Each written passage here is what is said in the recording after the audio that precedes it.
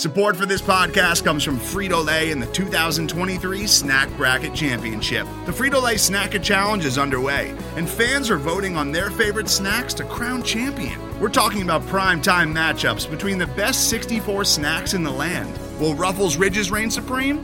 Can Doritos defend their dynasty? Or will Smart Food use their smarts for a surprise upset? Only you can decide. Get in on all the action for a chance to win up to $1,000 or a year's worth of snacks. Let your snacks be heard. Just go to fritolaysnacket.sbnation.com to vote and enter for a chance to win. No purchase necessary. Sweepstakes ends April 3rd, 2023. Void where prohibited. Year's worth of snacks awarded in the form of 52 coupons, each good for one bag of chips. See official rules at fritolaysnacket.sbnation.com. This is the Black and Gold Banneret podcast.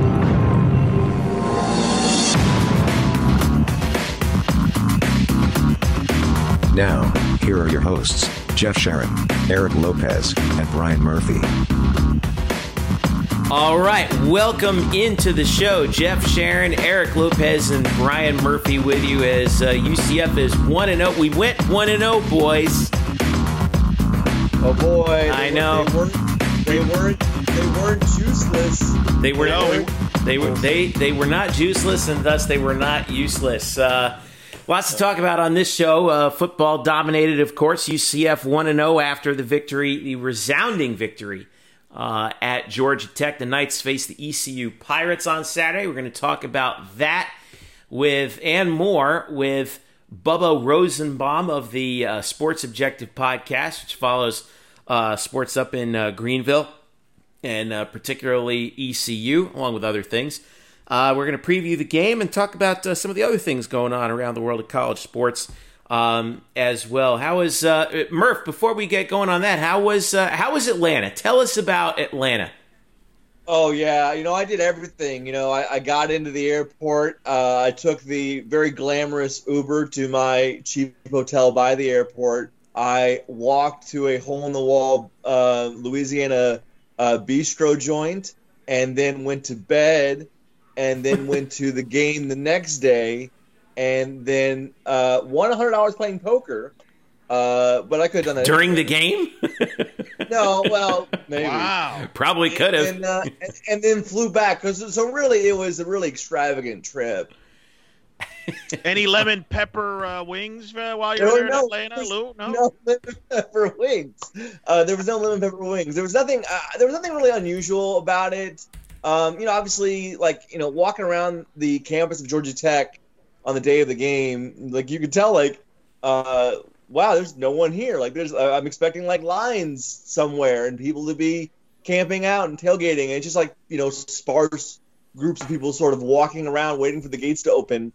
But everything else was pretty as is. It felt pretty normal. Yeah, we did our post-game interviews from a conference room.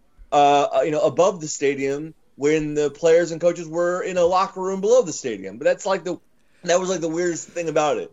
Otherwise, it looked like it was football. Well, it certainly was for about three quarters there until UCF turned it on in the fourth. 49-21 was the final. What more can be said about that game than could be said? But we're going to spin this thing forward to ECU, and this is ECU's first game of the season. Remember, this game got bumped from ESPN Plus to ABC. Noon kickoff on Saturday. UCF at ECU at Dowdy-Ficklin Stadium. Spread right now 27.5 points in favor of UCF, and that's up 3 points from where it opened, according to OddsShark. The over/under is 77. 70% of the money is on UCF minus the 27.5. Of course, Dowdy-Ficklin's been the home of a lot of not so great memories for UCF over the years, but more recently some very good memories, of course, including Hale Perriman, and UCF comes in 1-0 with the target on their back, and Holton Ahlers making the first start of his junior season. So we wanted to catch up on the Pirates and see what the outlook is for them coming into this game. And for that, we reached out to the guys from the Sports Objective podcast. That's the Sports OBJ on Twitter. And we heard from Bubba Rosenbaum, one of the cohorts of the Sports Objective, who's covered ECU for a long time. And here is our interview with Bubba Rosenbaum. Bubba Rosenbaum, coming to us from North Carolina. What's going on, man? How's everything going up there? Going well. It's excited to be finally in game week for the Pirates. Of course, this was supposed to take place back on August 29th when East Carolina was going to open the year with Marshall in week 0, but it's been a long wait, but glad that it's finally here. Yeah, this is your first game this year with the Pirates. You've gotten, welcome to 2020, right? Everything that possibly can go wrong seemingly will. And, we don't have – you said that, we were supposed to see you guys play Marshall in week 0, and then that got pushed back to September 12th, and then that got wiped completely. And this is your opener here against UCF. Good news is it's on ABC at noon. We just got that word a couple of days ago. But tell us about the atmosphere around the ECU program right now with regard to COVID-19 and what's been happening up there, and how has the program been handling it? We've had a couple of pauses during camp. One of those pauses was about a week and a half where things were on pause for 10 or 11 days. And so that really set things back. Coach Houston, prior going back to mid-March, he said the program was hands down the best it had been, as you would have hoped, since he took over in December of 2018. But like most programs, didn't get any spring ball or very little spring ball in. And so that really set things back. But he was just pleased with the progress throughout camp until those pauses hit, and that set things back. And so they had to go back and install things that they wouldn't have had to. It was almost like starting over, he said. But very pleased with where they are right now. Going into the season opener on Saturday, this would have been game 4, but it turned out to be game 1. And so the biggest thing on the defensive side of the ball, you got a first-year coordinator in Blake Carroll, who actually met with the media today for the first time in a while.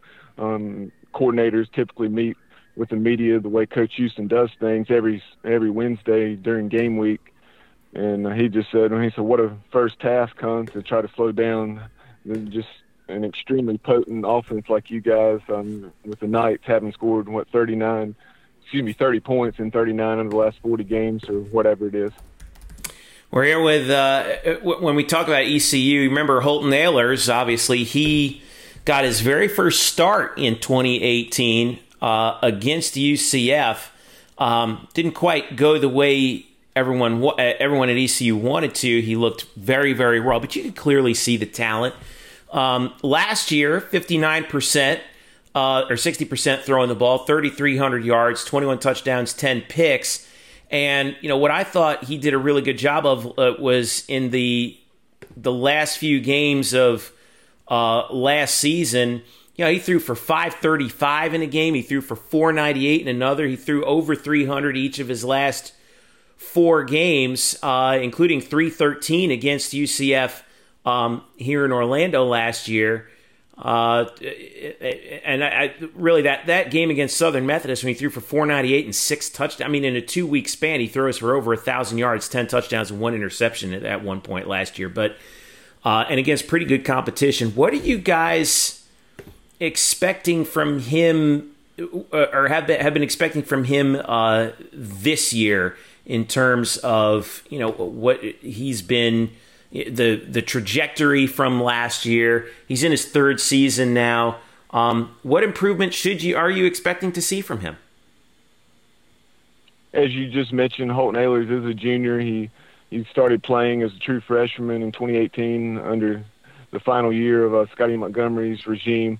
But Holton, so this is his 3rd year in the program, but he was dealing with his coordinator change last year, Donnie Kirkpatrick coming in with Coach Houston's staff, someone who is no stranger to East Carolina football, had been on Ruffin McNeil's staff, also Skip Holtz's staff. And so Coach Kirkpatrick today was actually just talking about the growth of Holton Ahlers, how last year, the first half of the season, definitely not the comfort level where you would want it, with the coordinator change and the new offense. But really came on late in the year, Had those games against Cincinnati and SMU specifically where he threw for just over or just under 500 yards in each of those ball games. A couple of the best games in East Carolina's football history in terms of passing yardage, and really lit it up. He's a dual threat guy. He can hurt you with his legs as well. And Coach Kirkpatrick said you can see that he's had well over a year in this system now. Unfortunately, he didn't have the second spring ball, but even so, he's comfortable making some of the checks and just standing in the pocket and going through his progression with a level of comfort that he did not have the first half of last season. You mentioned Mike Houston. This is obviously the beginning of his second season after coming over from James Madison, where he won a national championship. How was that move received, and what do the Pirate Nation and the fans think of Mike Houston here as he begins his second season after the first season last year, where you were competitive? I remember everybody remembers you gave Cincinnati all they can handle in that primetime game at home, where could have easily won that game. How does everybody feel about Mike Houston here after going into his second year? Everything, or everyone, I should say, is pleased with where the program seems to be headed. They know that he took over a depleted roster. That didn't make it easy to go through a 4-8 season after you'd been through 3 straight 3-9s under Coach Moe's regime.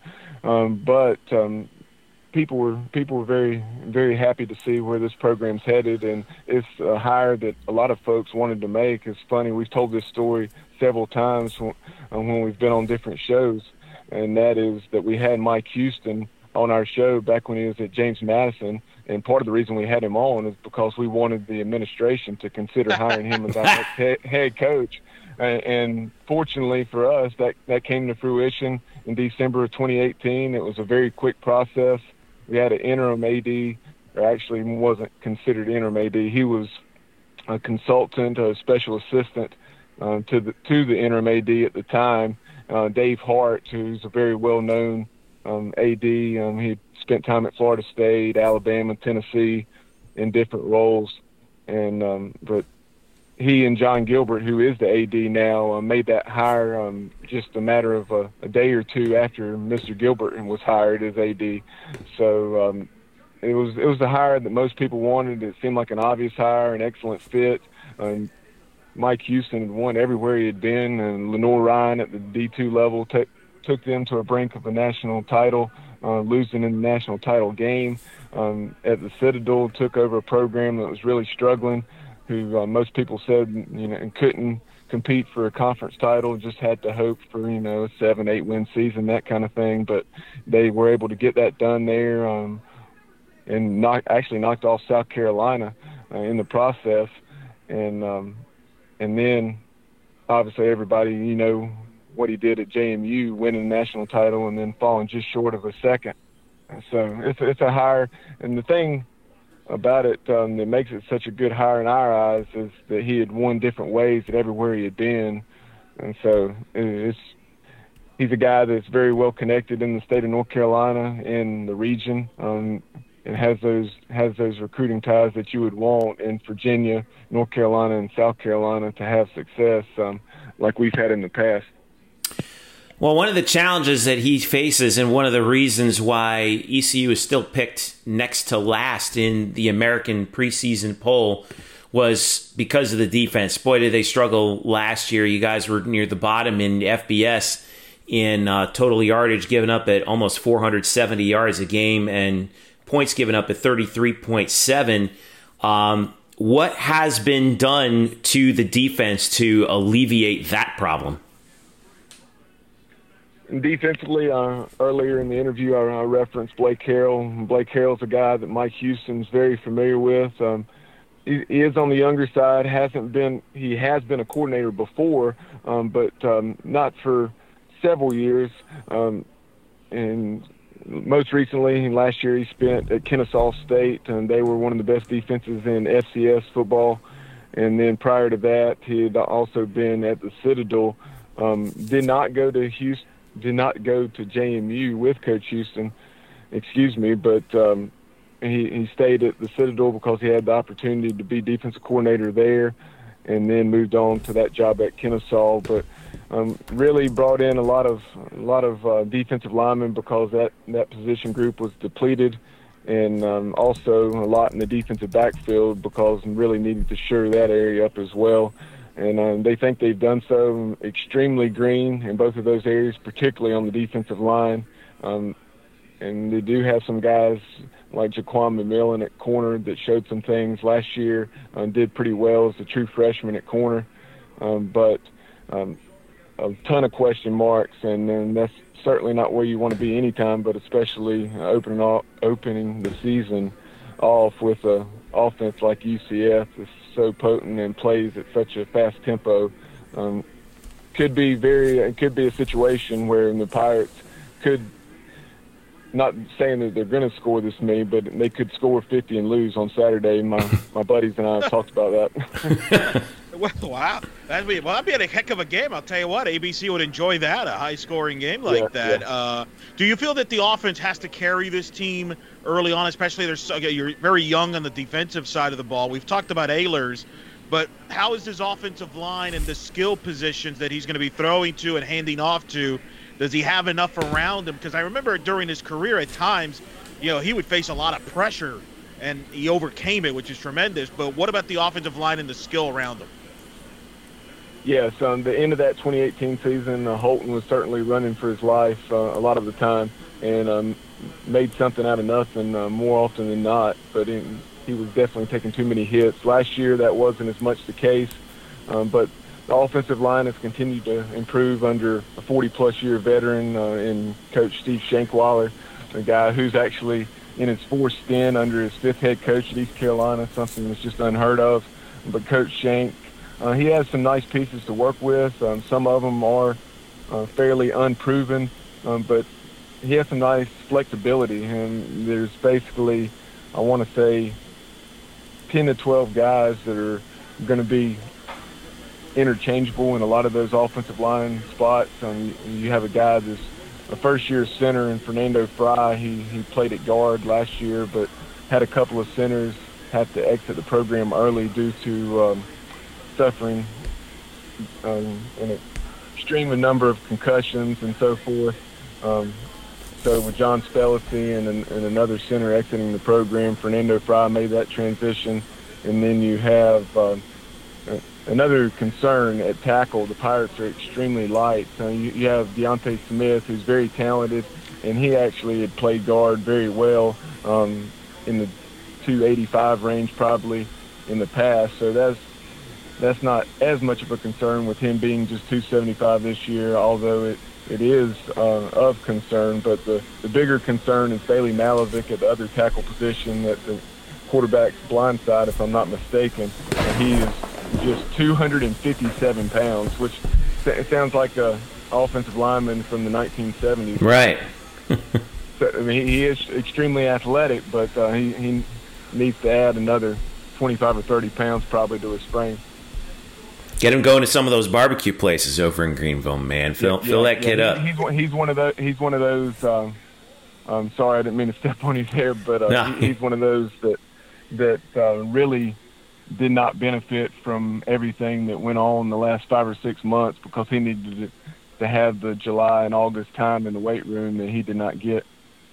I want to talk about the history of ECU a little bit, and particularly these two programs. This will be the 19th meeting, which I think UCF and ECU is the one team in the American that UCF has played the most.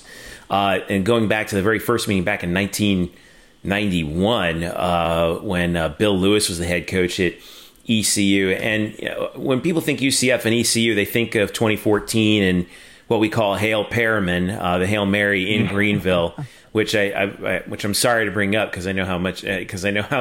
It's the only time we've had success at the Boneyard. That's there was fair. many years there where you guys had our number there and some great games going back to Conference USA. But what I wanted to ask was that was the last time you guys won more than 5 games. Was that season in 2014? You went 8-5 under Ruffin McNeil. Ruffin was, according to us at least, from our perspective, controversially let go after 2015. and then the Scotty Montgomery experiment happened, and three straight 3-9s, and then Mike Houston's here. UCF fans kind of look at 2014 and that particular game as like the game that basically killed ECU football for right now. Do you guys view it the same way? A lot of folks do, yes. And to answer your question, a lot of Pirate Nation would certainly agree with you as far as it being a controversial firing of Ruffin McNeil, especially how it went down, handled in a pretty classless manner by the previous administration, by all accounts. The way he had to find out through social media instead of being communicated with face-to-face like he should have been. But, Coach Ruff, things maybe slipped in certain ways, but at the very least, especially given the fact that he was without his quarterback, Ben Kurt, in that 2015 season, in our estimation, should have received another year to get things back on track and prove that the program was, in fact, still headed in the right direction. And a lot of folks probably would say that for sure because we had a chance to have a back-to-back 10-win seasons when we had gone 10-3 in 2013. And that year, 8-5 was still a decent year for sure. But we had the Hail Mary game with UCF, and we also got beat on the last-second field goal with Cincinnati, and had a heartbreaking loss to Florida in the bowl game. So that was a season where we really felt like we should have won 10 or 11 ball games and just won 8. And after that point, it seemed as those things were pretty downhill for sure. And then maybe not, that wasn't the specific point, but because the next year we were still pretty competitive.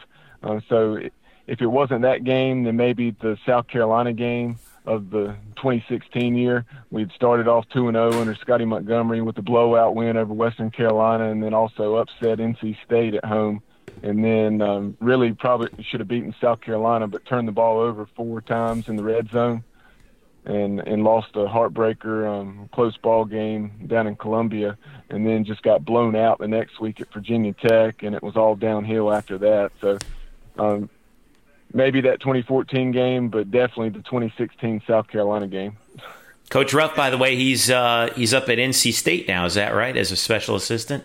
He is. He's a special assistant, Dave Dorn at NC State, and it's still tough to see him wearing red, but I bet. Definitely happy for him. We've had him on the Sports Objective several times. He's a friend of the show and definitely still loves his alma mater, but hey, it's a business, and he had to do what was best for him and his family, and you admire him for he hated to leave Oklahoma and his good friend, almost like a son to him, Lincoln Riley, but his dad wasn't doing particularly well, so this gives him an opportunity to be back home close to his dad and then also do what he can continue to do, what he loves, and being around young men and molding them through the game of football. Yeah, and so you don't see too many guys in college football who are universally admired and respected the way that Ruffin McNeil was. I'll leave the last word to Eric. Go ahead, man. Well, I'm going to bring some positives here because Jeffrey kind of brought the very down period there in ECU. But I want to ask you about the whole athletics of ECU. Obviously, I've been to ECU a couple of times. I love the Boneyard. The facilities there are tremendous for football. The baseball stadium is tremendous. Obviously, we follow Coach Cliff Godwin, who used to be here as an assistant, and the great job he's done at ECU. He's been the standard in a lot of ways in baseball for the American and getting to the supers and so forth. Where are we with John Gilbert? You mentioned he's the athletic director there. I got to know Terry Holland a little bit when they were building the facilities, and he gave me a tour in 2011 of the Boneyard, and he retired in 2012. And I know at that time the goal was to get to the Big East. We all know what happened with the Big East and all that, but how do you feel about how did Pirate Nation feel about John Gilbert and the direction of ECU athletics as a whole? Obviously hoping to improve football, which is big there, but you have a great baseball program, and I know it's a basketball program you're trying to get on the positive side. Just give us an overall landscape with John Gilbert and your thoughts on him. Absolutely. First of all, it's awesome that you had the opportunity to meet Coach Terry Holland. Thank the world of Coach Holland, and really appreciate all he did for East Carolina, and I hate the way that his dismissal, how that went down, even though it didn't exactly come across and into the media as a firing, because that he was really forced out by a handful of individuals, and I to this day, do not understand that whatsoever with everything he did for East Carolina, because he certainly was not perfect, but he did a whole lot more right than he did wrong, for sure. But moving to your question about John Gilbert, folks seem to be very, very pleased thus far. One of the things that did, just kind of frustrate some people is just a product of the times and the situation he was left in my opinion, by the previous administration, having to cut some sports. The ECU swimming and diving program had been very successful through the years, but it had won a couple of American Athletic Conference championships at least, and they had to cut it, and then also the men's and women's tennis programs.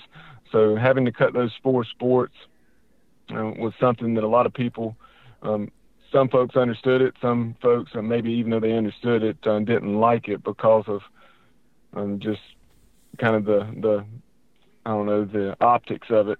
But all in all, I think most people have been very pleased with John Gilbert. He's very personable, the way Terry Holland was. However, I think just being honest in some respects, while he has been an excellent communicator and done a lot of things extremely well, there are things that folks are probably still, the jury is still out on, so to speak, in terms of maybe scheduling. Haven't really picked up any big scheduling coups since he took over, so that is one thing that some folks are keeping an eye on to see how that is moving forward, because there's no secret the financial situation in East Carolina leaves a lot to be desired. So he and the current administration are forced to dig out of a deficit that is ever growing, especially with the current times with the coronavirus. Yeah, well, I mean, it's something that we're all trying to get through one day at a time, man. And it's an example of the times is kickoff of this game, your first game of the season, happening so late on September 26th. But it's happening finally at long last. UCF at ECU, noon kickoff on ABC. Moved over from ESPN Plus, interestingly enough, so that's a big win for both schools in terms of exposure. Bubba Rosenbaum from the Sports Objective podcast. Bubba, where can people reach out to you to follow all the latest on the Pirates? Yeah, appreciate that. On Twitter, it's at the Sports OBJ. On Instagram, at the Sports Objective. Like and follow us on Facebook, and also subscribe to our YouTube channel. Yes, our focus is East Carolina athletics, but we'll also have other sports figures or sports personalities of interest. For example, we'll always have an annual chat with Phil Steele. We'll talk to the likes of a Charlie Ward or a Jim McMahon or other prominent sports figures such as those that people would undoubtedly recognize if they love sports. So give us a listen. Like I said, a lot of our shows are actually on or with video, Facebook and YouTube, but then also pretty much any podcast platform, whether it's through TuneIn Radio, SoundCloud, Spotify, Anchor, you name it. If it's a podcast platform, you can probably find us there by simply searching the Sports Objective. Cool stuff. All right. And will you be at the game on Saturday? I know there's very limited attendance, right? I will be. There'll be 350 tickets distributed, and those will be going to 250 East Carolina parents or family members, and then 100 to UCF football team members' parents, and then also members of the media. There will be a limited availability as far as credentials. Last year we had 2, and this year we have 1. So my co-host suggested that I go to this one, and so I will, in fact, be at Dowdy-Ficklen Stadium on Saturday about 11 o'clock. Is when they're going to open Town Bank Tower, the new press box that was open last year. All right, man. Dowdy-Ficklen, Eric and I and our partner, Brian Murphy, we all really, really enjoy that place because we think it's one of the most underrated venues in all of college sports. Just an incredible stadium, a good atmosphere, especially when when ECU is good. And here's hoping that ECU can improve, but not just yet. Absolutely. We appreciate the kind words. We certainly, obviously, we're a little biased, but we think Dowdy Ficklen's an excellent venue, probably one of the top venues on the East Coast, especially when the Pirates are playing good football, like you just referenced. But I know my parents and some other friends have had the opportunity to attend games at the Bounce House over the years. Unfortunately, I was unable to accompany them because I was coaching high school football at the time. But I've been there, just not for a game. So hopefully I will make it down to a game in Orlando here in the future. All right, man. When you do, we got to get together. Thanks again, Bubba. Take it easy. All right. Absolutely. Look forward to joining you guys real soon. All right. Stick around. We'll be right back. This is the Black and Gold Banneret Podcast. Today's episode is brought to you by Cars.com. With over 2 million vehicles and 50,000 more added every day, Cars.com will match you with the perfect car for you, your budget, your life, your style. And if you're ready to say goodbye to your current car, Cars.com will get you an instant offer to cash it in. Just start by entering your license plate and get matched with a local dealer who will write you the check. So whether you're looking to buy or sell, just go to Cars.com. It's magical. Welcome back to the Black and Gold Banneret Podcast. Jeff Sharon, Eric Lopez, and Brian Murphy with you. Follow us at UCF_Banneret, Facebook.com/Black and Gold Banneret, and of course, blackandgoldbanneret.com. Special thanks once again to Bubba Rosenbaum in the previous segment from the Sports Objective for giving us the lowdown on ECU, who's in just the weirdest position right now, starting their season on September 26th. And they come out as 27.5-point underdogs to UCF. It's 70% of the money, according to OddsShark, is on UCF minus the 27.5. Now, Murphy, we heard from Bubba that there's only going to be about 500 fans there, or 500 people there in the stadium, all obviously limited media, and then parents or close family, literally the parents from both squads are going to be there, and that's it. And so it's not the usual Dowdy Ficklen that we're so used to, but this I always have a hard time gauging, Murph, like when you're playing a team that's playing their first game and you haven't seen them yet. But what's the sense that you're gaining from this matchup? Is that 27.5-point line justified? Oh, it is hard to say because again we haven't seen them, but just judging from certainly years past, I don't think that line is not condemning Ehlers, who I think people respect, and certainly he's gotten some preseason love from the conference. But it's the defense. The defense was just absolute trash last year. Let's be honest. And I don't, people are like, how can they stop UCF's offense? Especially after we saw UCF, we've seen this offense once. And we saw them play an ACC team on the road, and they put up 49 after basically taking a quarter off. So, yeah, I have no problem with the line. And as far as the crowd and the lack of crowd, a lot of the players were complimentary of Georgia Tech and the way that their fans reacted to things and sort of were into the game and loud and booing the refs and made that sort of feel like an atmosphere. And I agree. I thought that stadium was louder than I expected. But the players have been asked this week about playing in a stadium with maybe literally no fans or just parents, and I don't think they're worried about it at all. I know Eric Mitchell said literally that right there is not a problem. I'm always going to bring the juice to the defense, which of course led to another reference to if you're juiceless, you're useless, which seems to be catching on by the week, and I'm totally fine with. So that's not going to be a problem. I think the only problem really here is if they let Ehlers sort of create on his own and they don't pressure him, he can be really dangerous because he's obviously, as you guys talked about, he's an athlete. He can run. He's got a huge arm, but it's the pieces around him, and he probably doesn't have enough. Let's hear from Josh Heupel real quick on what he said about ECU earlier this week. You look at East Carolina and what they did the second half of last season. They put up a bunch of points and were in a bunch of tight football games. It's a prideful group, year two for their staff with their players. I don't think our kids are going to take anything lightly. This is a big football game for us. It's the next one on our schedule. It's the only one that we get a chance to go win this Saturday. That's Josh Heupel talking about ECU. And one of the things that we kind of talked about before, Eric, and I know we mentioned in our interview with Bubba, something looked like it was starting to click with ECU's offense at the tail end of last year, particularly in the second half, when we talked about the nearly back-to-back 500-yard games that Holton Ahlers had against two pretty good teams, including Cincinnati and SMU. But it looked like he kind of turned a corner there, didn't he?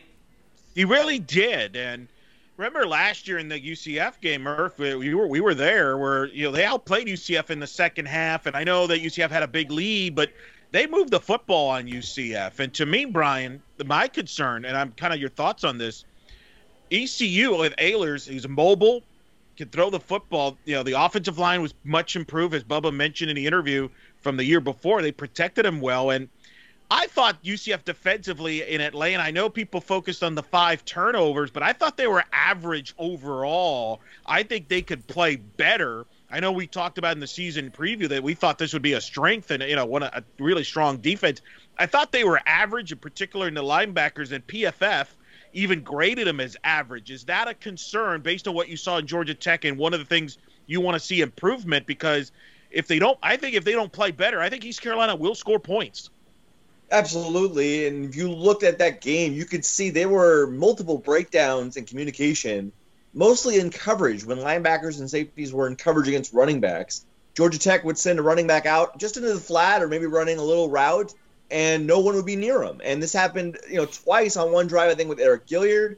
This happened right before the half. When Georgia Tech scored right before the half, there was a mix-up between Zamari Maxwell and Dylan Lester, the safety, as to who's covering the running back, and neither of them did. I think it was Lester's fault.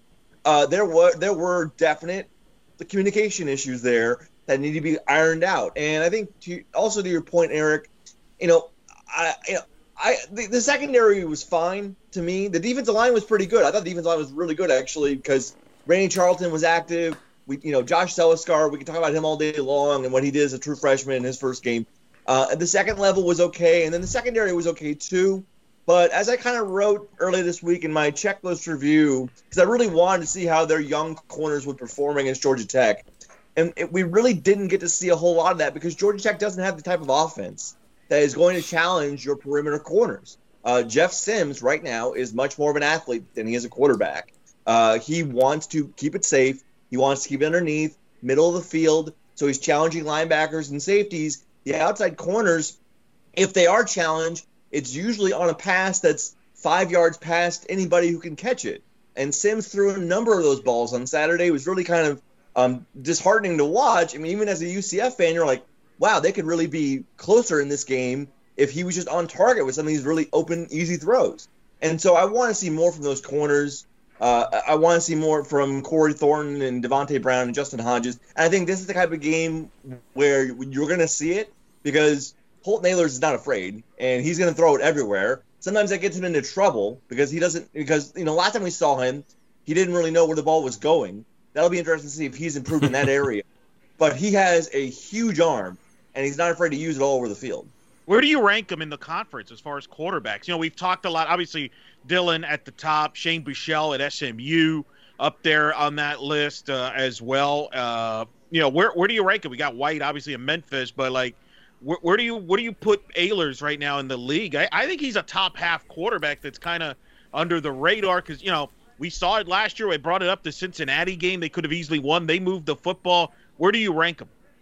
Yeah, I think that's about right. I think about top half, around 5 or 6. God, I forget Tulane's quarterback's name. I'm looking it up right now because he's really good too. But then he's like 5, so he's like 5 or 6. But that's not a knock. There's some like you said, there's some good quarterbacks in this conference, and I think Willie Martinez, really sort of stressed it this week when we were talking to him, the secondary coach and the assistant coach for UCF, talking about how this is year 3 for him, and this is really the year where most players, the growing pains are over with. You really understand the system. You've really integrated into it fully. now you become fully realized. And I'm intrigued to see what we're going to see out of Holton in his third year. I also want to mention, because we talked about how in the second half of last year's game, UCF got outplayed. That has been mentioned, and that will be mentioned throughout the course of this week. Here's a quote from Willie about that. He goes, "We've got something to prove too, because we didn't play really well in the second half the last time we played them." And so I think that stuff is going to be pounded into the defense's head, that we're going to have to play a full 60 minutes, even if you're up by 30 at the half, because they do not want to see a repeat of what happened in 2019. Well, that would make sense, too, since ECU hasn't played a game. What tape are you watching? Of course you're going to show them the tape of the second half for when East Carolina outplayed you and remind them, hey, these guys outplayed you last year, so you better be ready to play for 60 minutes. Actually, I think that makes a ton of sense on that. But obviously, offensively, UCF was tremendous last week against Georgia Tech, and one guy that took notice of that was ECU head coach Mike Houston, who had he knows that his defense, which has many questions and youth, has got their hands full on this Saturday when they face UCF's offense. Obviously, we have a great opponent coming in here Saturday. UCF is one of the top teams in the country. We saw a witness of that this past weekend when they took on a much improved Georgia Tech team, who I watched against Florida State the weekend before in their win down in Tallahassee. And, UCF was very impressive in their blowout win this past Saturday in Atlanta, and putting up 660 yards and scoring 49 points. So, tough opponent coming in here.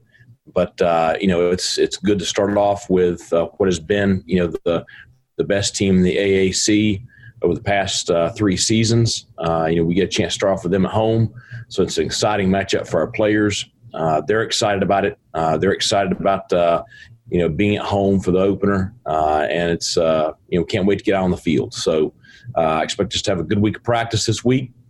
I expect us to come out fired up and ready to go on Saturday. And 12:05 kickoff. It'll be good to be back to some Pirate football. It's Coach Houston from ECU. By the way, in case we didn't already let you know enough, with 8:23 to go in the second quarter of last year's game, UCF was up 35-3. The final was 41-28. So that means in the last 37 minutes or so of the game with ECU last year, the Pirates outscored UCF 25-6, and I imagine that the UCF defense is going to hear a lot about that the remainder of the week, aren't they, Murph?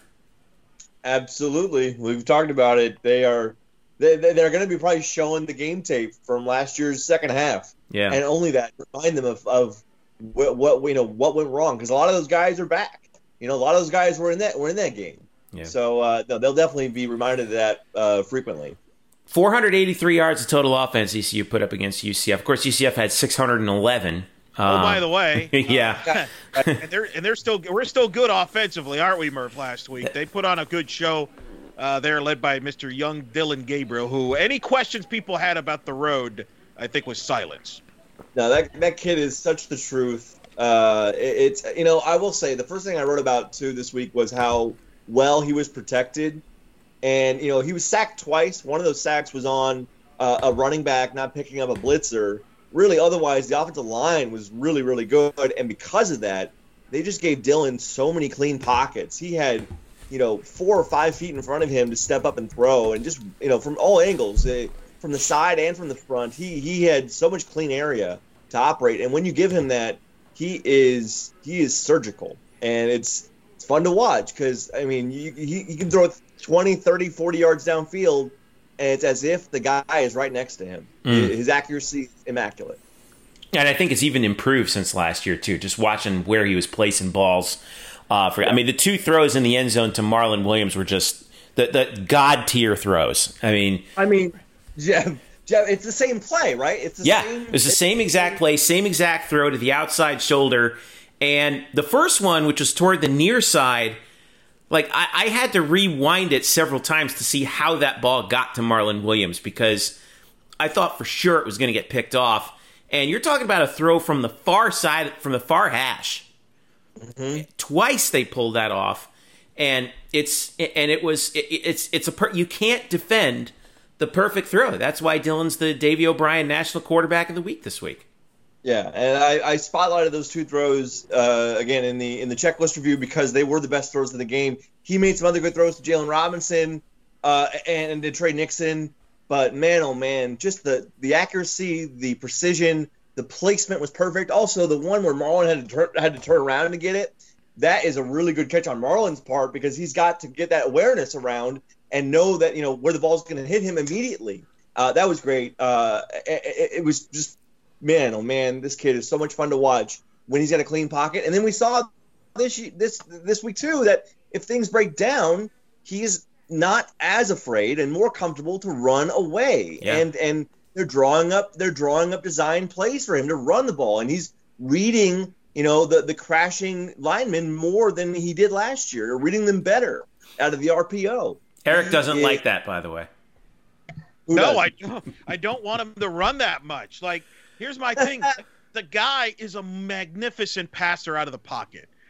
Throws this beautiful of a football. And I would argue if he continues the trajectory that he's going at, I could make the argument he's the best pure passer UCF's had since maybe Ryan Schneider and be in that conversation with Culpepper.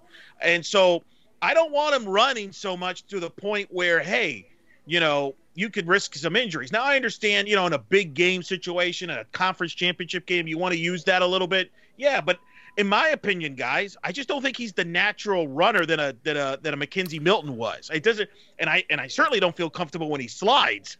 Okay. Yeah, he's got to work on that. You can tell Dylan probably didn't play that much baseball as a kid because that slide really needs some work. So to me, I'm okay with him being in the pocket. I know people are like, "Oh, you got to keep him off balance offensively." Listen, with the weapons he's got and the way he throws the football in a tight window. I mean, some of those, as you mentioned, those passes, it wasn't like there was a lot of space between the receiver and the defensive back in some of those throws. I just rather keep him in the pocket and air it out. Like, do you think Andy Reid's telling Patrick Mahomes, "Hey man, we need you to run 10, 12 times to keep the defense honest"? No, but it's the same. It's the same theory, right? It's like you have to keep the linebackers honest by presenting that threat. And if he's smart about it, it'll be fine. It's a baseball analogy for me, which I know shocks both. No. Shocking.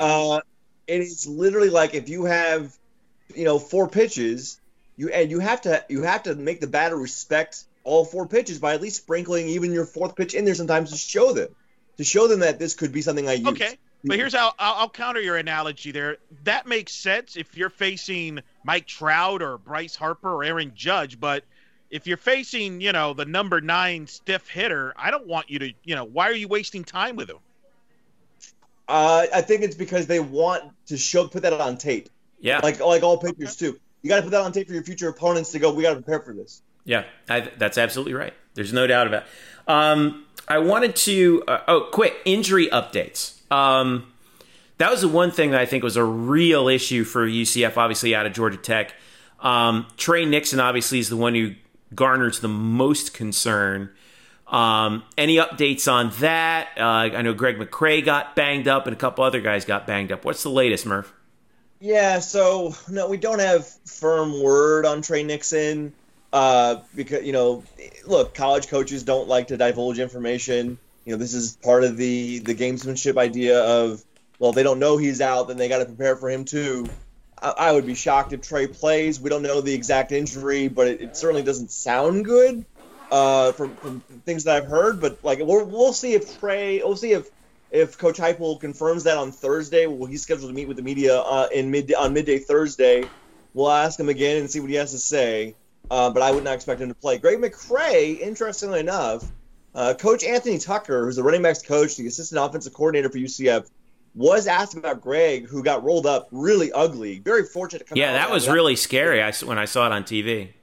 Yeah, I mean, he got pulled down. His right ankle got rolled up really badly. It sounds like he came out, okay. No worse for wear. To use Tucker's words today, he said that Greg has been great, quote unquote, has been great in practices today and yesterday, Wednesday and Tuesday. So that sounds good. Maybe it just means he's been great in, on the sideline or individual drills. I don't know, because sometimes guys, I know this is also a shock. Coaches lie. So sometimes I don't. No way. I don't believe what you're saying. I know. So we'll see. We'll all find out on Saturday, right? But it looks somewhat positive for Greg McCray. Otherwise, I think the other major guy, the guy to watch was Antoine Collier, who I got to commend and laud for just his toughness. So the dude is basically a heat-seeking missile. He's never seen something that he didn't think he could just bowl right through. It's great to watch him play because he's not a big guy, but man, does he like to hit people. And in this game against Georgia Tech, early on, he ended up injuring his right shoulder or arm or elbow area on his right side, his right arm. And he was down for a while, went out of the game, came back in, and didn't stop playing like he plays, and bowled into someone else on Georgia Tech and re-injured that same shoulder and arm again, and was down for a couple more minutes, flexing the arm, and they brought the trainers out, and he came back in again. And we saw him walk off the field. He made it through the entire game in Georgia Tech. I assume he'll be out there this weekend because he did make it through that entire game. But I have to imagine that Sunday Monday was a painful day. It was a painful day for Antoine Collier. Twan, man, don't scare us like that. But he's fun to watch. Yeah, he is. Literally, he's a pit bull. Is he like going back to he made the interception in the Peach Bowl? Has he become like the biggest unsung hero of that defense? I don't know about that. What's funny about Twan is that he's extremely humble and not a guy who talks. Very quiet, at least with all of us. He's one of the most quiet players on this team. We've got guys who like to talk, like McKenzie, Otis Anderson, or Eric Mitchell, Richie Grant.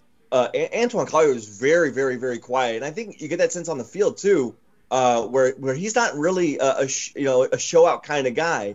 He just plays really hard, really physical, and he's solid. I don't know if he's flashy. He had the interception in the Peach Bowl. Granted, it was he kind of lofted it up there, and he was at the right place at the right time. But he is just solid. He's he's just a solid player. Well, I'm glad he's all right. I guess we'll have to wait on Trey. Hopefully, we'll get some good news from him, and hopefully, Greg McCray is also in good shape as well. All right, guys. Oh, go ahead, Murph. I'm sorry. I'll find out at Saturday at noon. I'll let you know. All right. Yeah. Right. Okay. Perfect. Great timing. All right, I'm going to put you guys both on the spot one more time. Again, 27.5 point line for this game as of right now, Wednesday night. I want to know what the over/under is. I'm more 77. Ooh. That by the way, that over/under has skyrocketed because I saw it last night. It was 72.5. Yeah. Wow. So 77 over/under, 53% on the under. 70% is on UCF minus the 27.5, and that 27.5 shot up from 24.5 where it opened. So I'm putting both of you guys on the spot, starting with you, Eric Lopez. What are you thinking? I'm staying away from that. I don't know. Murph, who's playing? It's a 4-touchdown game.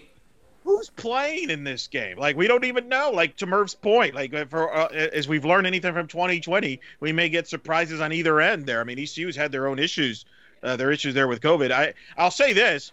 If that number goes up to 28.5, I might take ECU. Because I do think they can move the football and score some points. Now, that hook is awfully tasty. Yeah, so I think that's the key number there. Because I actually have been more, if this was a normal night game at the Boneyard with a lot of people, I actually would be worried about this game. I was more worried about this game than the Georgia Tech game prior to the schedule changing and everything. But I think the fact that it's a noon game and there's literally family and friends at the building, I think actually helps UCF in that regard as long as they don't have a letdown. So I'm staying away from the point spread, though. Because you can dominate the game, and Murph knows this. How many times have we seen over the years a game go one-sided, and then that team gets that backdoor cover at the end by scoring a couple scores? Because you see a 47-20 type game or something like that, right? 50. Yeah, I mean 50. I mean 77 is a lot. That is insane. I mean that's got to be one of the highest over/unders on the board of the whole day. Yeah. I got to believe. But it tells you, but yet we say that, And you think about it, if UCF, all they got to do is score, 49, 56 points. East Carolina scores, 21, 28 points, and you're there. Murph? Like it's so weird how easy you made that sound. Like, all they got to do is score 50, and the other team scores 28. Yeah. Like, what are we even talking about here? Yeah, like 56. Like, if UCF, think about it. UCF scores 56. All they got to do is give up 24 points to East Carolina, and it's still a blowout. It's not. It's not hard. That's hard to do. I don't like this conversation. I don't like this. I'm taking the over. You go ahead. You gonna take the under, Murph? You gonna take it? Go ahead. I'll throw out a couple of stats because I had to look this up yesterday. East Carolina is 1-5 against the spread in their last 6 games as a home dog, and 6 of the last 7 games between these two teams has gone over the total. So it's going to be high scoring, but none of those games were at 77. And so I don't know if I have the testicular fortitude to take that number. I would probably bet the under there. And I will say UCF, clears at 27.5, but I can't go 77. Like, let's say they win. I could see them winning like 55-20 and didn't get there. So no. Didn't get there, but covered. Yeah, I don't know, man. I just, me with these big numbers, man. I always get frightened, especially when it's against the team that's playing at home, and we haven't seen ECU play yet. I don't even want to. I will say this. To your point, if this game goes under, that's probably good news from a UCF standpoint, which probably means the defense played well, right? Like, if this game goes over, then probably the defense has some struggle. So to your point, if the defense plays up better than they did against Georgia Tech, it should go under. But, I think ECU is actually a better offensive team than Georgia Tech with a better quarterback. And I do wonder about a bit of a letdown there. I mean, this is, right? Like, if you're ECU, this is exciting. It's your opener, and you're playing a nationally ranked team. You're going to be all fired up. UCF better match the juice, if you will, of ECU. Yeah. If you're juiceless, you're useless. Yeah. All right, now it's a dead horse. But look, it was Georgia Tech's home opener too, and they just beat Florida State, and they got trucked in the fourth quarter. I mean, it doesn't really matter. You know why, Murph? Because we're the best team in the state. Hey, Dylan Gabriel said what he said. Yes. Quote unquote, I said what I said. All right. Let's take a break real quick, and we'll come back and we'll talk about that to wrap it up. All right? Stick around. It's the Black and Gold Banneret podcast. For me, I was always kind of put UCF. I'll see. Let's keep watching them. And now I'm to a point where they should at the very least be invited and talked about. And at the end of the day, if they just don't, if they don't quite stack up to some of the other teams in the Power Five, so be it. But at least they're there, and they should be, if they run the table, they should be in that discussion and be talked about. But I got to say, fellas, one of the things that really stood out to me from this past weekend, especially a week after the Big 12 went 0-3 against the Sun Belt, is what Oklahoma State looked like. And I started thinking about it as I juxtaposed that to what I saw from UCF. And I think there's an argument right now to be made that the AAC is a better conference top to bottom from a depth standpoint than the Big 12 is. Now, you factor in Oklahoma and Texas and what they are. The top is really good in the Big 12, but it's been just such a poor showing. When you look at UCF, you look at Memphis, if they can ever get themselves back on the field, and Cincinnati, American has earned the reputation to be part of the Power Six at this point in the year, and I can't wait to see more from them because this could be a year they can get themselves into the playoffs. Now let's get into a team that I've not generally been great to, UCF. Are we good? What can we hug it out? I'm in my house. It's been a rough day. Can we hug it out? Because you looked great. You really did. And I'm giving you props.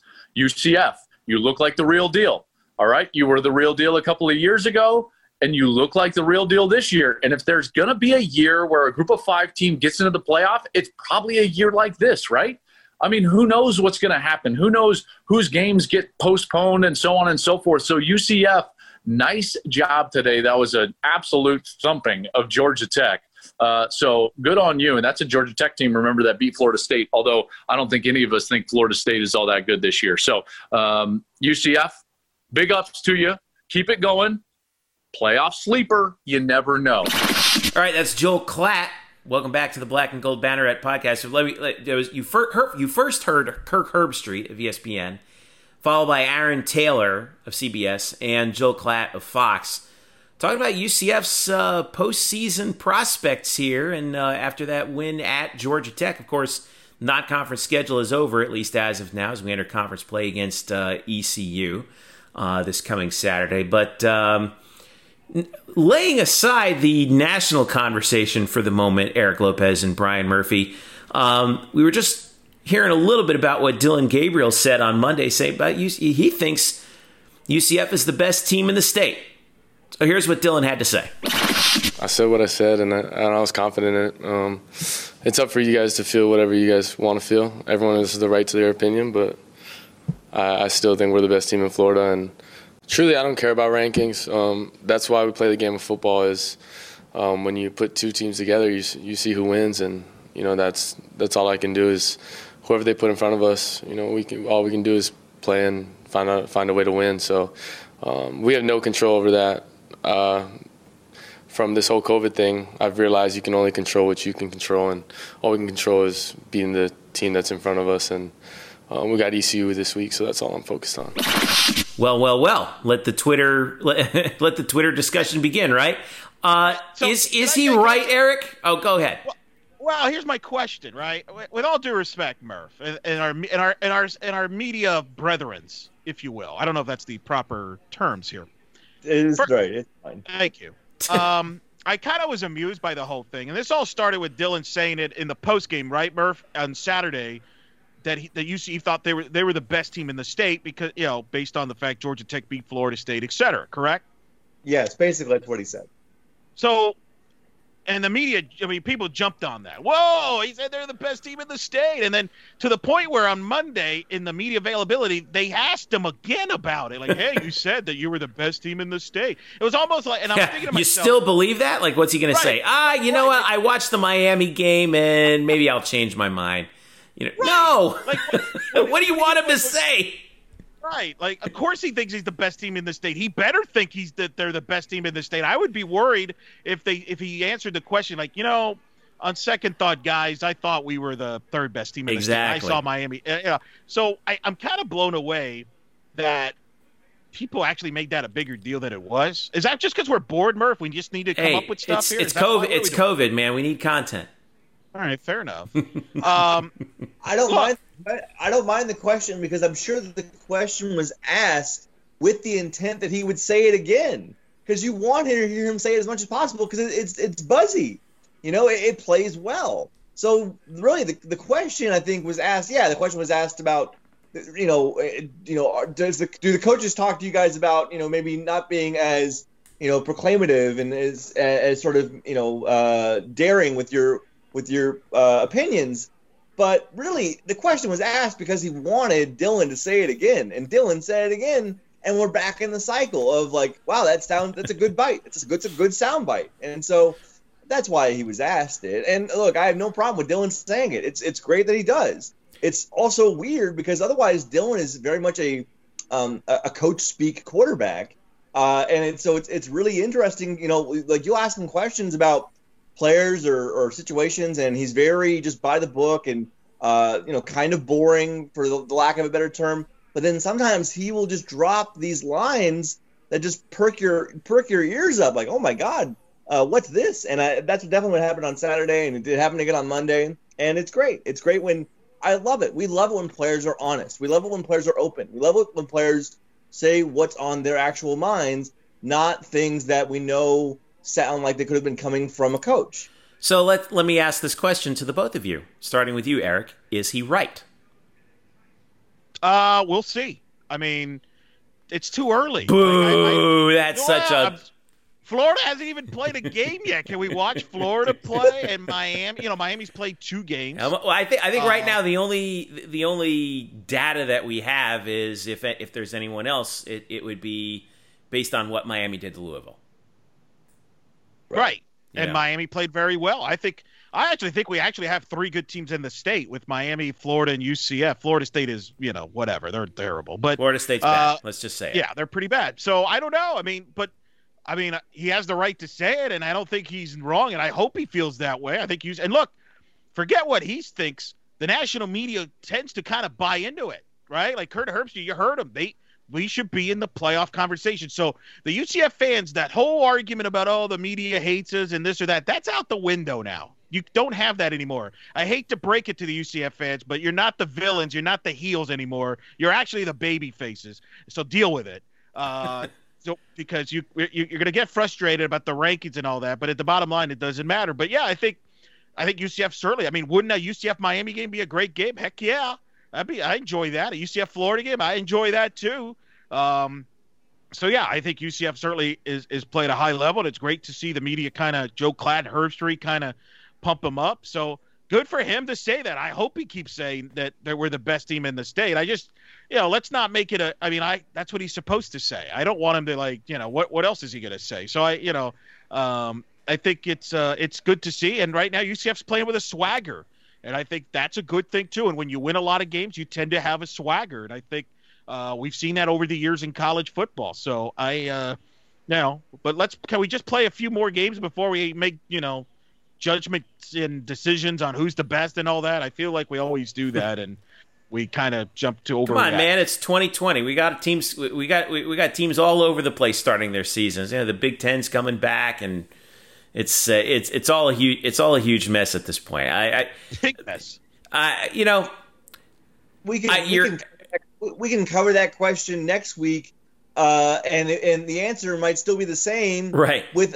With very little data. Like, one game is not a great sense of data. It's 1 point. But let's let like Eric's right. Let's at least wait till the teams play the games. That's all. Yeah, we can't do that. What are we gonna talk about for the next 6 weeks? Dylan Gabriel was asked about UCF not moving up in the rankings and said, quote, "Truly, I don't care about rankings." To which I say, props to you, young scholar. Maybe sounds like he listens to the podcast, Murph. Maybe he listened to you. Following your lead. We're listening to he's taking a look at whenever the what do you call it, the CFP rankings come out. Like you say, that's the most important one. And are they going to use the AP as a guide? I don't know. UCF's kind of staying right where they are right now in the rankings, and the coaches, by the way, they put the Big Ten into the rankings, which. Really? Okay. We are going to see the SEC for the first time this weekend. It's like I said, it's just going to be weird. We're playing football in state. Now we're hearing what the MAC's going to come back, trying to come back to play a 6-game slate. Everybody, baby. You get a delayed season. You get a delayed. Everybody gets a delayed season. So much for that spring football idea concept. Yeah. Whoops. Yeah. I tell you who I do not envy right now is the people on that CFP committee, because they're going to be making big decisions based on extremely limited data, and. I don't know. They're going to go based on eye test, which is what they've done. Right. And if you're UCF, you got to pass the eye test week in and week out. That's why there's UCF faces more pressure, I could argue, than any other school in the country. Especially the last 3 years. Yeah. Oh, no. Oh, definitely. Hold on. Because not only do you more pressure, because not only Alabama, which if they win by 21, they still get criticized on a weekly basis. Because ultimately within the house, that criticism doesn't matter, and they could make the playoff with one loss anyway. They have margin for error. I don't know about that. Now, UCF not only has to win, assuming that everything is going to happen, right? That all these teams are coming back. UCF not only has to win. Right, but now that their lone non-conference game is in the past, and was a blowout victory over an ACC team, they not only have to win the rest of their games, they have to look really good doing it. But that's college football in general. I don't think that's any different. No, it's not. It's not any different than Ohio State, because if Ohio State beats. Who's expected to be good? Michigan, Penn State, by a field goal. They're not going to move down in the rankings. No, but I mean, I think if UCF beats Temple by 3, yeah, UCF is going to move. That's going to be looked at with a much more scrutinous eye. And some would say rightfully so. I mean, they should blow out Temple. But here's the thing. They got to worry about winning the conference first.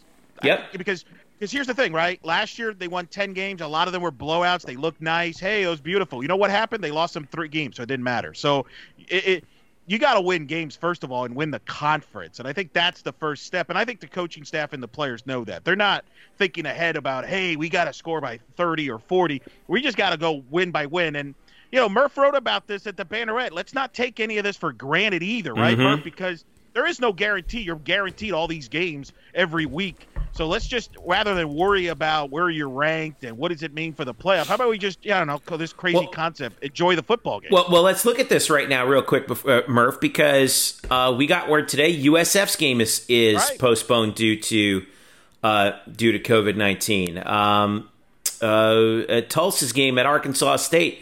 South Florida was supposed to play FAU. Houston was supposed to play at home against North Texas. This is the 3rd time that Houston's had a game swiped out from underneath them because of COVID-19. UCF is on ABC this weekend because Notre Dame's game at Wake Forest got postponed because of COVID-19 concerns. So we still haven't put a lid on this thing yet, guys. We're still getting games wiped due to the virus. And I'm a little uncomfortable about the fact that there are so many AAC teams involved with that. That gets me worried because, what's that going to mean down the road, right? Yeah, it wasn't a good day, I imagine, in the AAC office to see 3 games in your conference scrapped on the same day. Yeah. That is bad. I think for Houston, if you include all of the schedule changes with the conferences going mostly, in conference, and not playing many out-of-conference games or other conferences just shutting down entirely, I think this is the 5th game that Houston has had wiped off their schedule this year. But like you said, also the 3rd game really in a row. And I can't imagine what that's like. Again, like I wrote, we need to be grateful for every kickoff as much as we are happy for every UCF win, because getting to Saturday is a challenge for all of these teams. And I really can't imagine what it's like for these coaches and these players on the Houston Cougars to sort of like ride this roller coaster of like, okay, we're preparing for this game. Oh no, it got canceled. Okay, we're preparing for our next game. Oh no, it got canceled. We're preparing for this game. Oh no, it got canceled. That's brutal. And they're gonna go. They're not gonna play until at least October. Memphis with its cancellations are gonna go about a month between their games. It's just tough. And for UCF to not have lost a game really in season, so far, yes. To get off the way they did was good. Hopefully they can keep it going. I guess you could count the FIU game as a game they lost because FIU had to push their season back because they had to shut down. But for right now, like comparatively, like UCF's kind of like, knock on wood, but they've been doing a good job. At least the team, football team has. So, but the problem is, you could do everything right, and you still may lose a game because the other team has issues. So, isn't that the case with Houston in all 3 games? Yeah, because right. Memphis had the issues. Baylor had the issues. North Texas had the issues.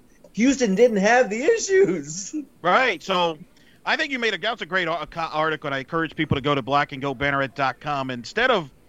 I know we're going to worry about rankings and why is Miami ranked, Florida ranked, but I just think, to me, this season in particular is a week-to-week.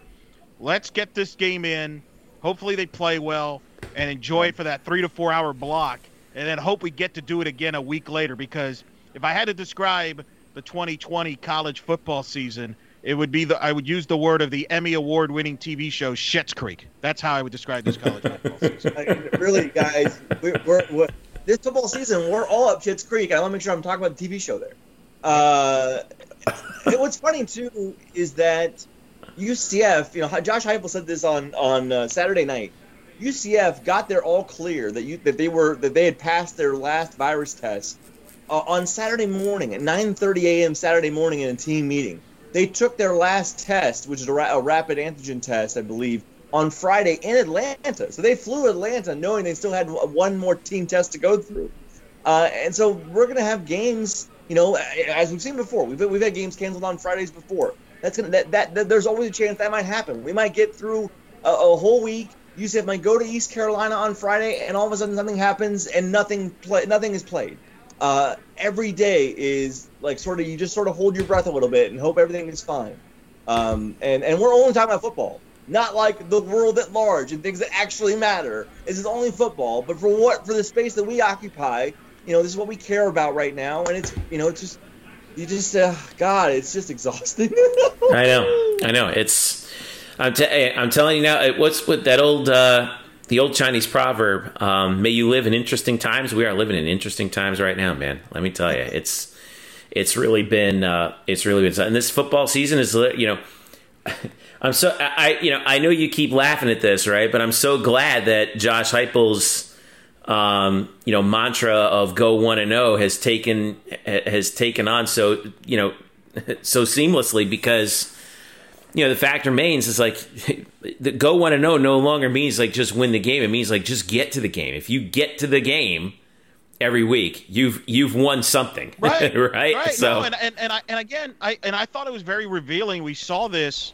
And I don't remember, Murph, if he mentioned this in the postgame, but we saw this on the highlights package, and they even put it on the night flicks that came out on Wednesday night. But Josh Heupel, that was a big celebration in the lot. He said it was one of the best locker rooms he's ever been a part of, which kind of jumped out at me. But it tells you how much all the stress and all the stuff you can imagine that's gone through with the fact that you wondered if you even get to play this season, let alone play a game. I thought spoke volumes, right, when he said that in the postgame in Atlanta.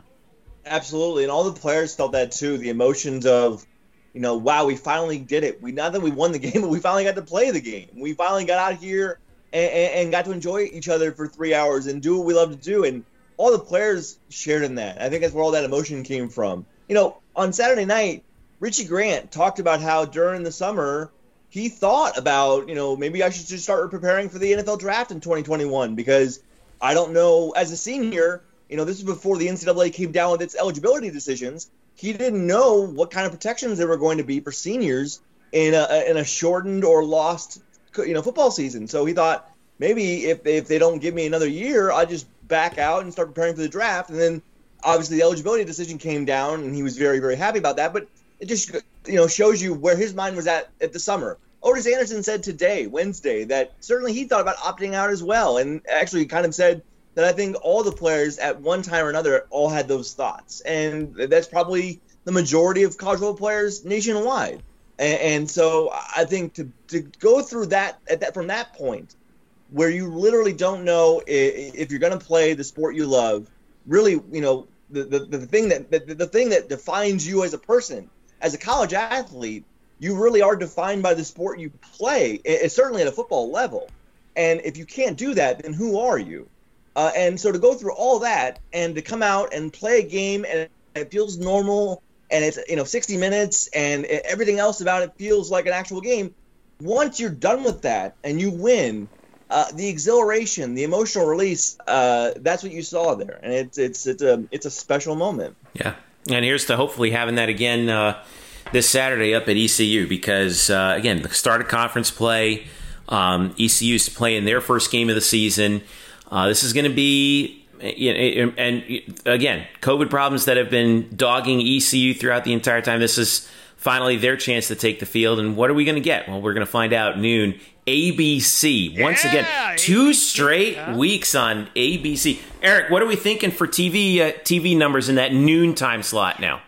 Well, I think it depends, because, example, we talk about games get played or not. As we record this Wednesday night, there's some people that wonder, for example, one of the competitions at noon is the Oklahoma-Kansas State game at noon.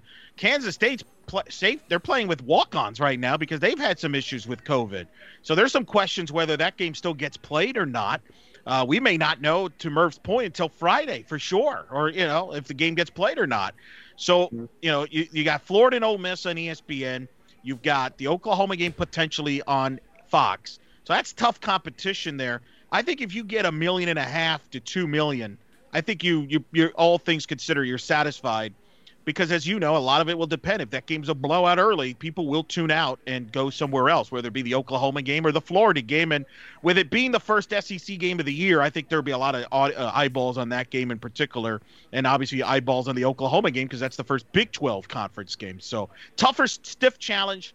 But if you can get $1.5 million to $2 million, it's okay. Anything above $2 million, I think you take it as a celebration there. But look, the reason that happened, yes, the Notre Dame game obviously got postponed. That helped, but they drew $3 million for the Georgia Tech game, which was a good number in that slot. It's the fourth largest UCF football telecast nationally all time in a regular season game. And I think the networks were happy with this. And while I agree with Murph and Dylan Gabriel that the rankings don't matter, I agree with 99% of it. There is the 1%. And Jeff, you alluded to it, and that is that ranking does help you get TV time slots. Mm-hmm. And I think like UCF being ranked it helps in that matter. If UCF was unranked, that game stays probably on ESPN Plus. But because it's ranked, it becomes an attractive option to put on ABC as opposed to some of the other options they had. Now, it is worth mentioning, some people have asked this question, and I wrote this on Black and Gold Banneret. We have all the details here exclusively on the Banneret. The SEC, up until for the next any SEC games cannot be on ABC because CBS is the exclusive rights holder to network games airing SEC games. Yeah, over the air broadcast, right? Over the air. Now, that will change at around 2024 when ESPN takes over the entire rights to the SEC, unless they buy out CBS before that. But until then, so as a result, the SEC cannot air on ABC.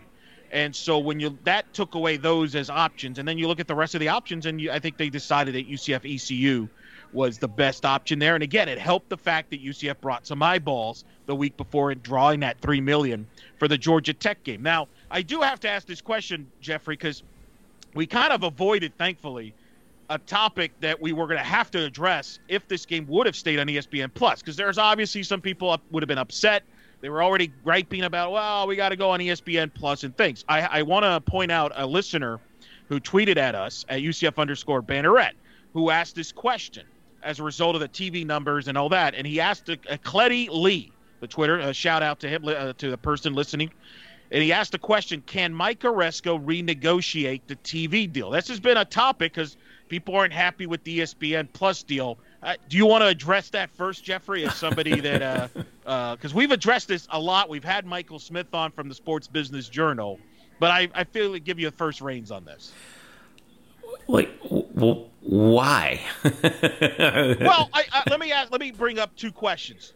There's two things that I think are fair questions to ask, and I think the deal at the end of the day, Mike Oresco, by the way, should get credit because this.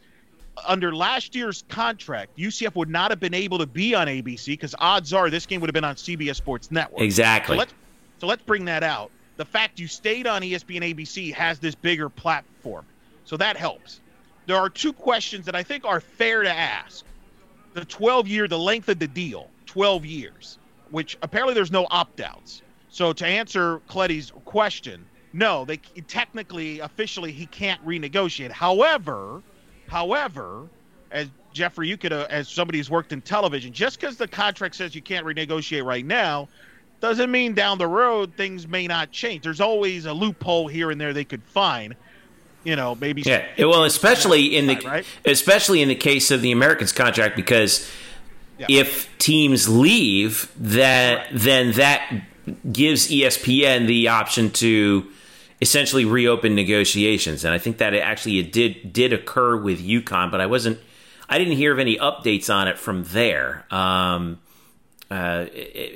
probably because TV realized UConn brings no value in football, and they said we're going to lose more money. Actually, we'll lose money if we keep UConn in football. So thank you, Lee. Thank you for leaving. Yeah, but in general, like, this is why you want to keep that relationship with ESPN and Disney, so solid, right? Is because it gives you the opportunity. It gives you a much better opportunity to be on ABC in the event that those things kind of happen. And I get that everyone's like, well, shoot, I'm not going to be able to watch the game on ESPN Plus. Well, yes, you are. All right, go.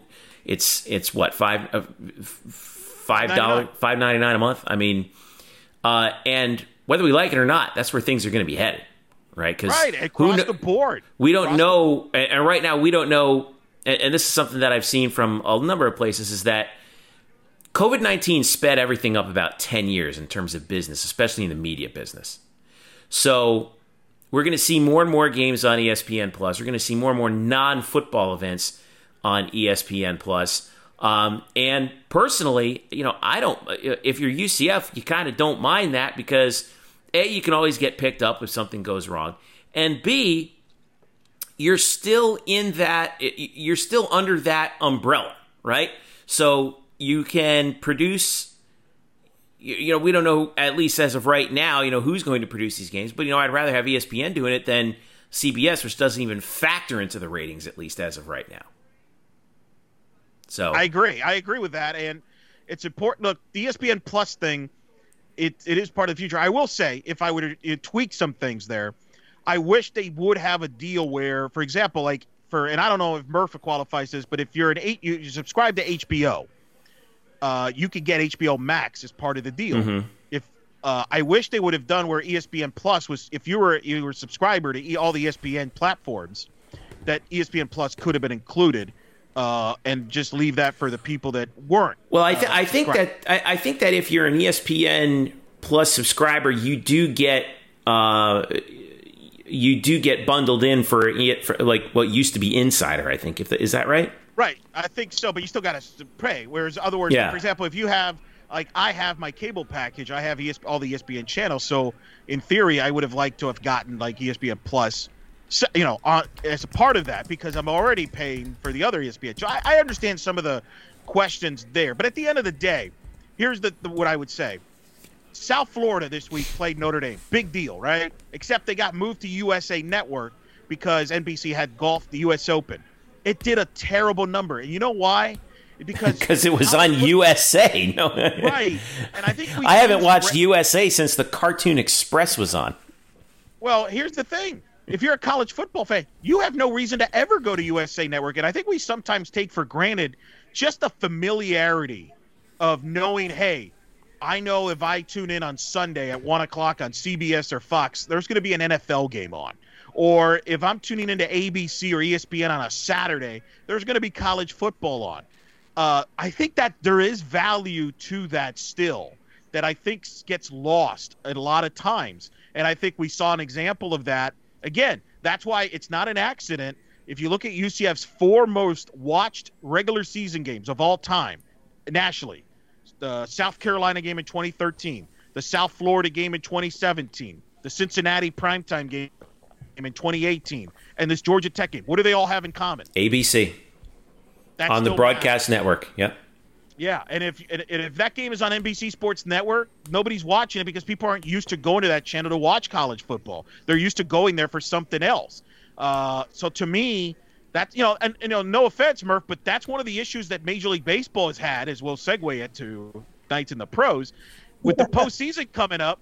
A lot of times part of the issue that baseball has is where is the baseball playoff game on? Because a lot of people are not still used to tuning into TBS on a regular basis to catch a baseball game. They're used to ESPN or Fox. So in the industry, that's been part of the conversations. And that's one of the reasons why the NFL in their next TV deal is more than likely going to keep it on Fox, CBS, NBC, and probably ABC will be in the mix because people are used to seeing football on those networks.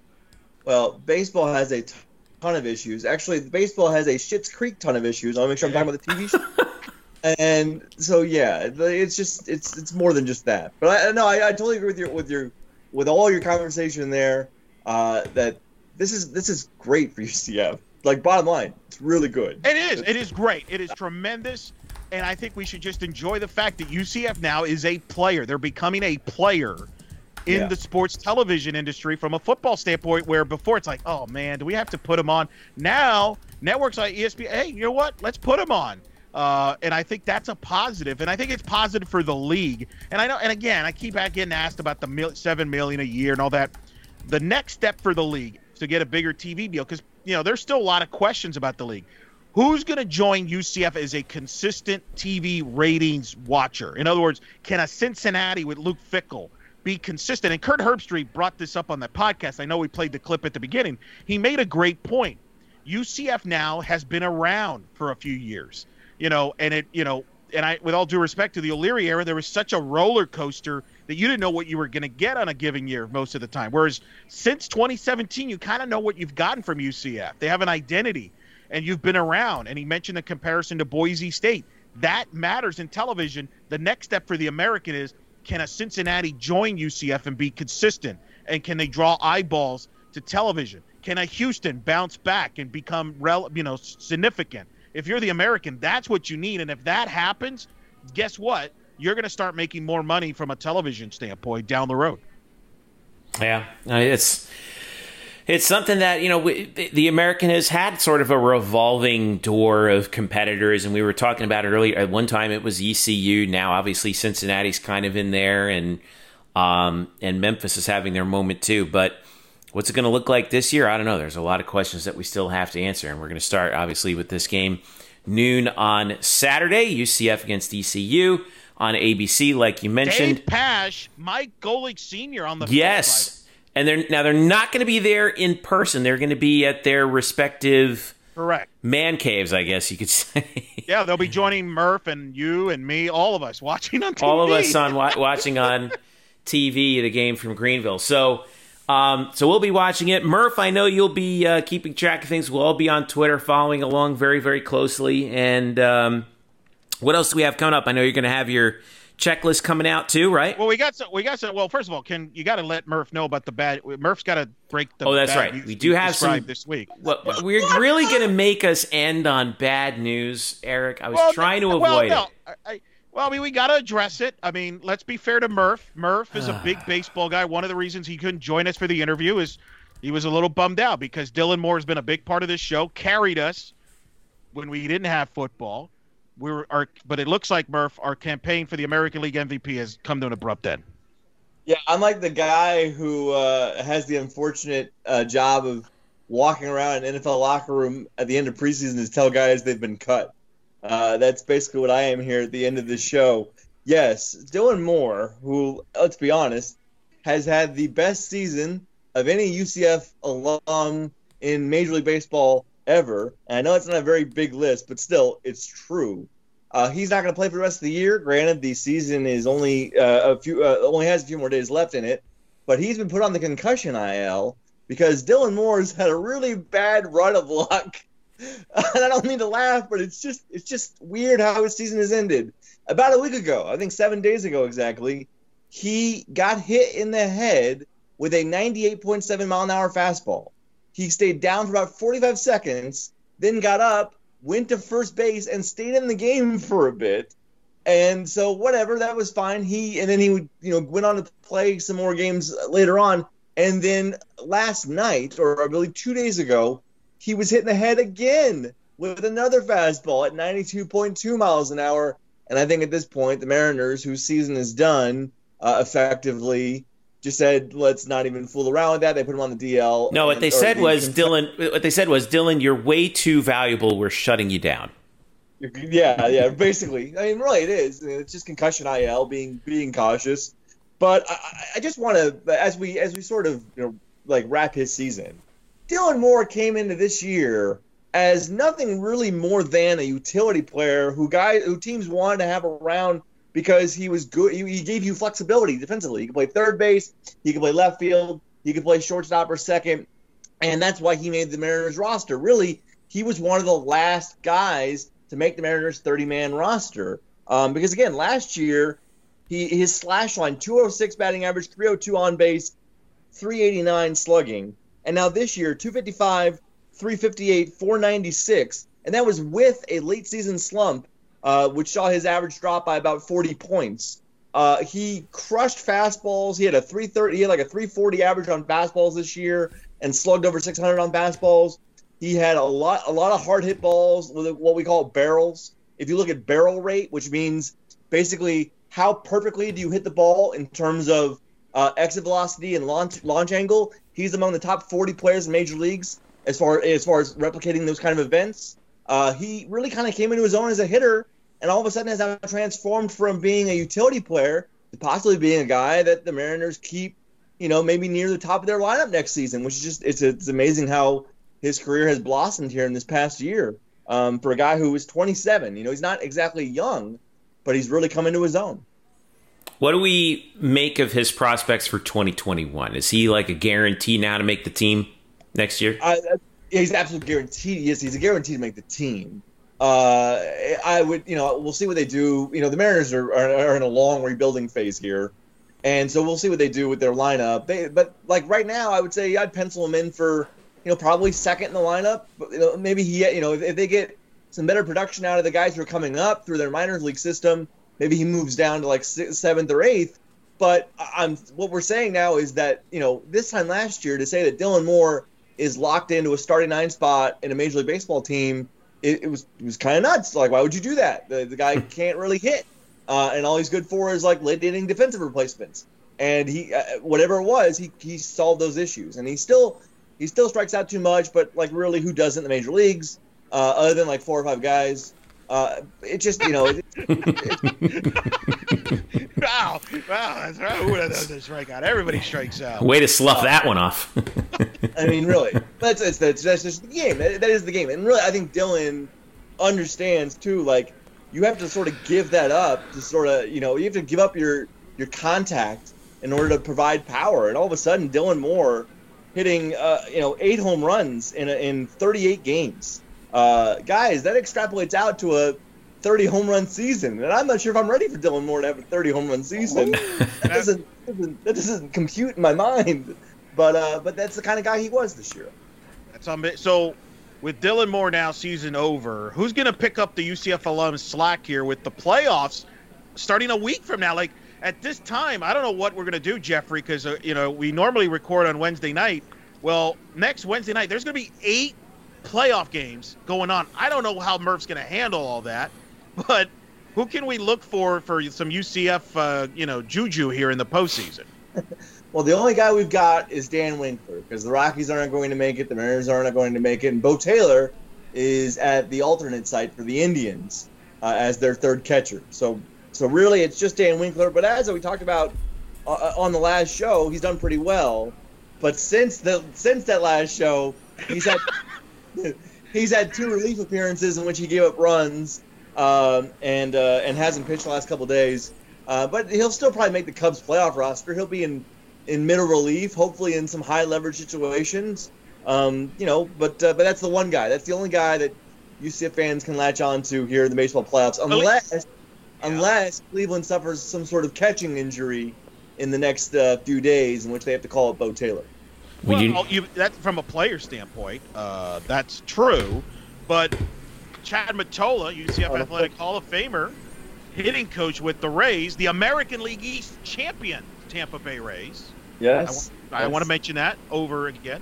What is your thoughts on Chad Mottola, the job he's done, and could this, depending on how they do in this postseason, could he become a managing candidate in Major League Baseball? Because the Rays have had a bunch of guys end up going to become managers from the Rays system, like Charlie Montoyo, Dave Martinez, Rocco Baldelli.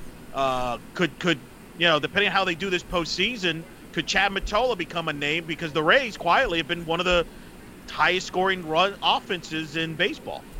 No, absolutely. I don't know his managerial prospects. I'm not even sure if, obviously you would like a payday and more notoriety, but I'm not sure. Sometimes guys don't want those gigs. They like where they're at. So I don't know that with Chad. I will say that if you thought the Tampa Bay Rays were going to have the second best record in Major League Baseball by the end of this weird season, look, we all thought they were going to be a playoff team. I think we all thought about that. But we thought their pitching was going to carry them and that they were going to score enough runs. Instead, what's happened is they've really battled through so many pitching injuries, and guys have had really good offensive seasons. And so, no, it's a lot of credit to Chad Mottola. If you want to root for UCF alum, you can root for the Rays as well, which I'm sure plenty of our listeners already do. How convenient. The Rays being the 1 seed in the American League playoffs, that is a thing that is about 95% going to happen. Wow. Tell you, man, what a weird year, 2020. More baseball coming our way. We got 8 teams in each league heading in, and best of 3 first round. I've been asking for that for years, and I finally got it. Thank goodness. Oh, you're the worst. I am. Listen, I own it. I just wish that they played all 3 games at the home field advantage teams site, but they're doing it neutral site anyway. So listen, I'm a Marlins fan. We may or may not get in. You realize we've lost games in this month by like 20 runs, 11 runs, and 15 runs, and we might still make the playoffs. That's probably a problem with your playoff format. I'm just saying, with all due respect. I don't think we should be in the playoffs. Well, no, you want to get into the playoffs, Eric, because every time the Marlins make the playoffs, they win the World Series. Well, if that happened this year, then boy, that's they've been seriously. They've been in the playoffs twice and won the World Series twice. What more do you want? Well, probably some better pitching right now because we're get out of Atlanta. We can't get anybody out on the Braves. Can we just do that? Get them out. All right.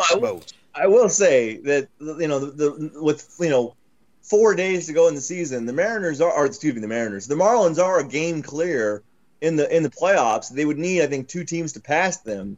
So it's looking okay, Eric. I mean, I don't want to count those eggs yet. Well, are your Yankees going to lay down and give us a game or 2 here? I mean, or what are you guys going to do? Well, I think the Yankees are pretty much locked into the 4-5 team. Yeah, just take a nosedive. Just play your backup. Yeah, please. with either Cleveland or either Minnesota or the White Sox. I have enough problems with the Yankees that we can't really get into. Don't even get me started. We'll be fine. It'll be fun to watch baseball. I'm excited for this year to see what this looks like. But yeah, I'm definitely not a fan of the expanded playoffs. It makes what is already a laborious and interminable, season become even more worthless, and it's just not. Oh my God! Yeah. All right. Can we please end on a positive note here? Send the folks home with something good. Here's the positive note. Blake Bortles is back in the NFL. That's right. Blake Bortles. Blake is back. He's with the Denver Broncos, and here's this. He's going to be backing up Jeff Driscoll.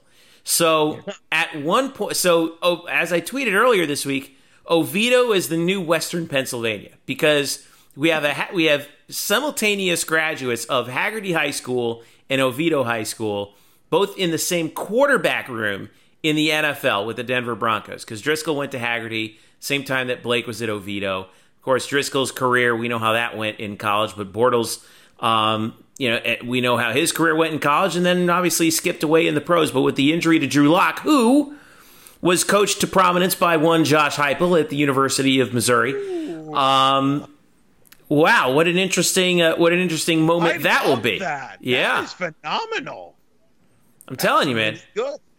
Could you imagine? I wish I'd known who had won the game, because I know Oviedo played Haggerty at some point in 2009, I think, right? I mean...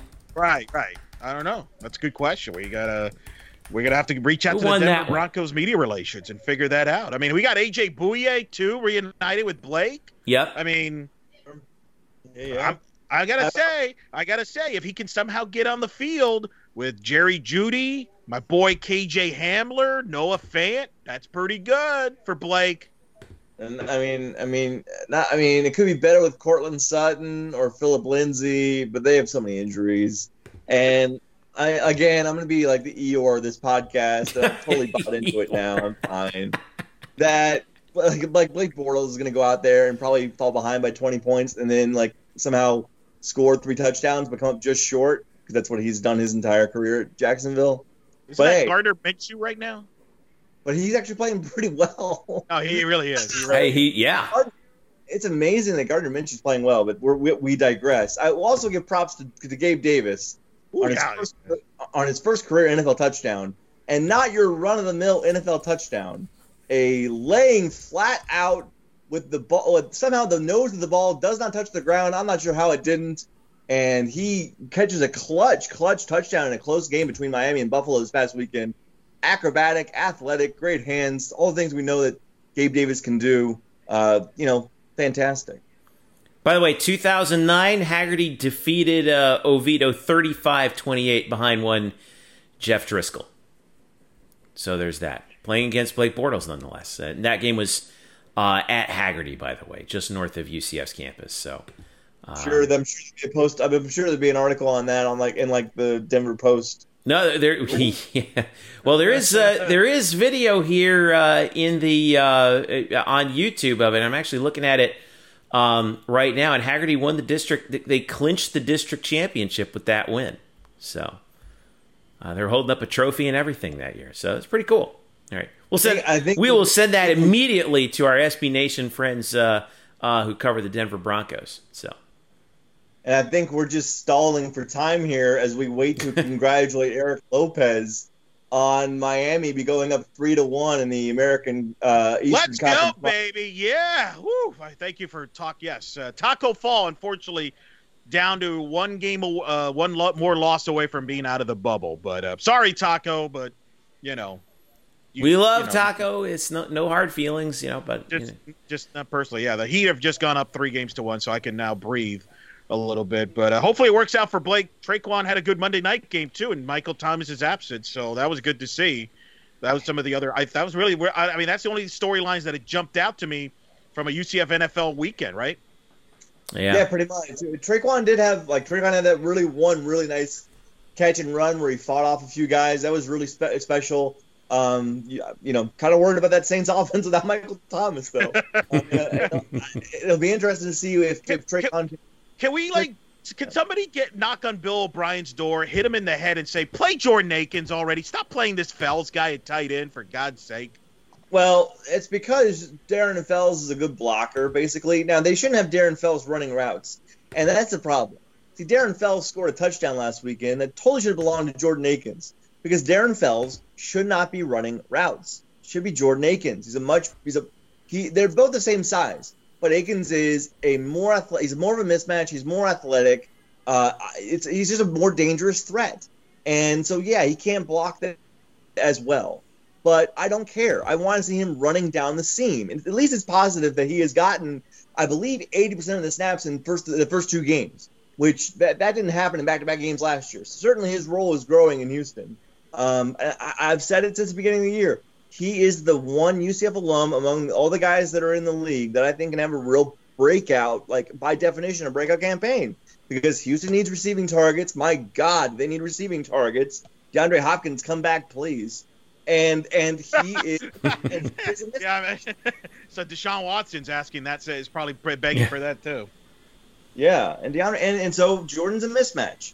But Bill O'Brien's a bad coach. There's a lot of bad coaches.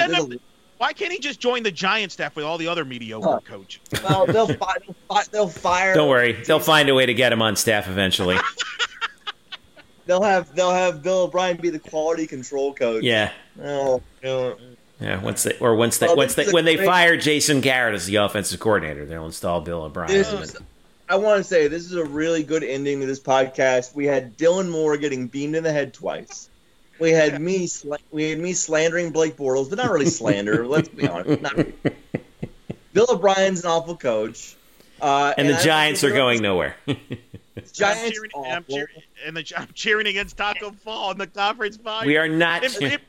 In my defense, he hasn't played, so am I technically? Here's the thing. We are cheering for the Heat and Taco Fall. We want Taco Fall to do well. We want the Heat to do well. The two things can happen at the same time. As a Lakers fan, all of Boston Celtics, except for Taco, could go fall into a pit of fire for all that I really care about. Oh my God. So it's fine with me. Also, this is great. Let's just wrap it up because this thing has gone completely off the rails. We've got this last segment has really been taken forever. Sorry, everybody.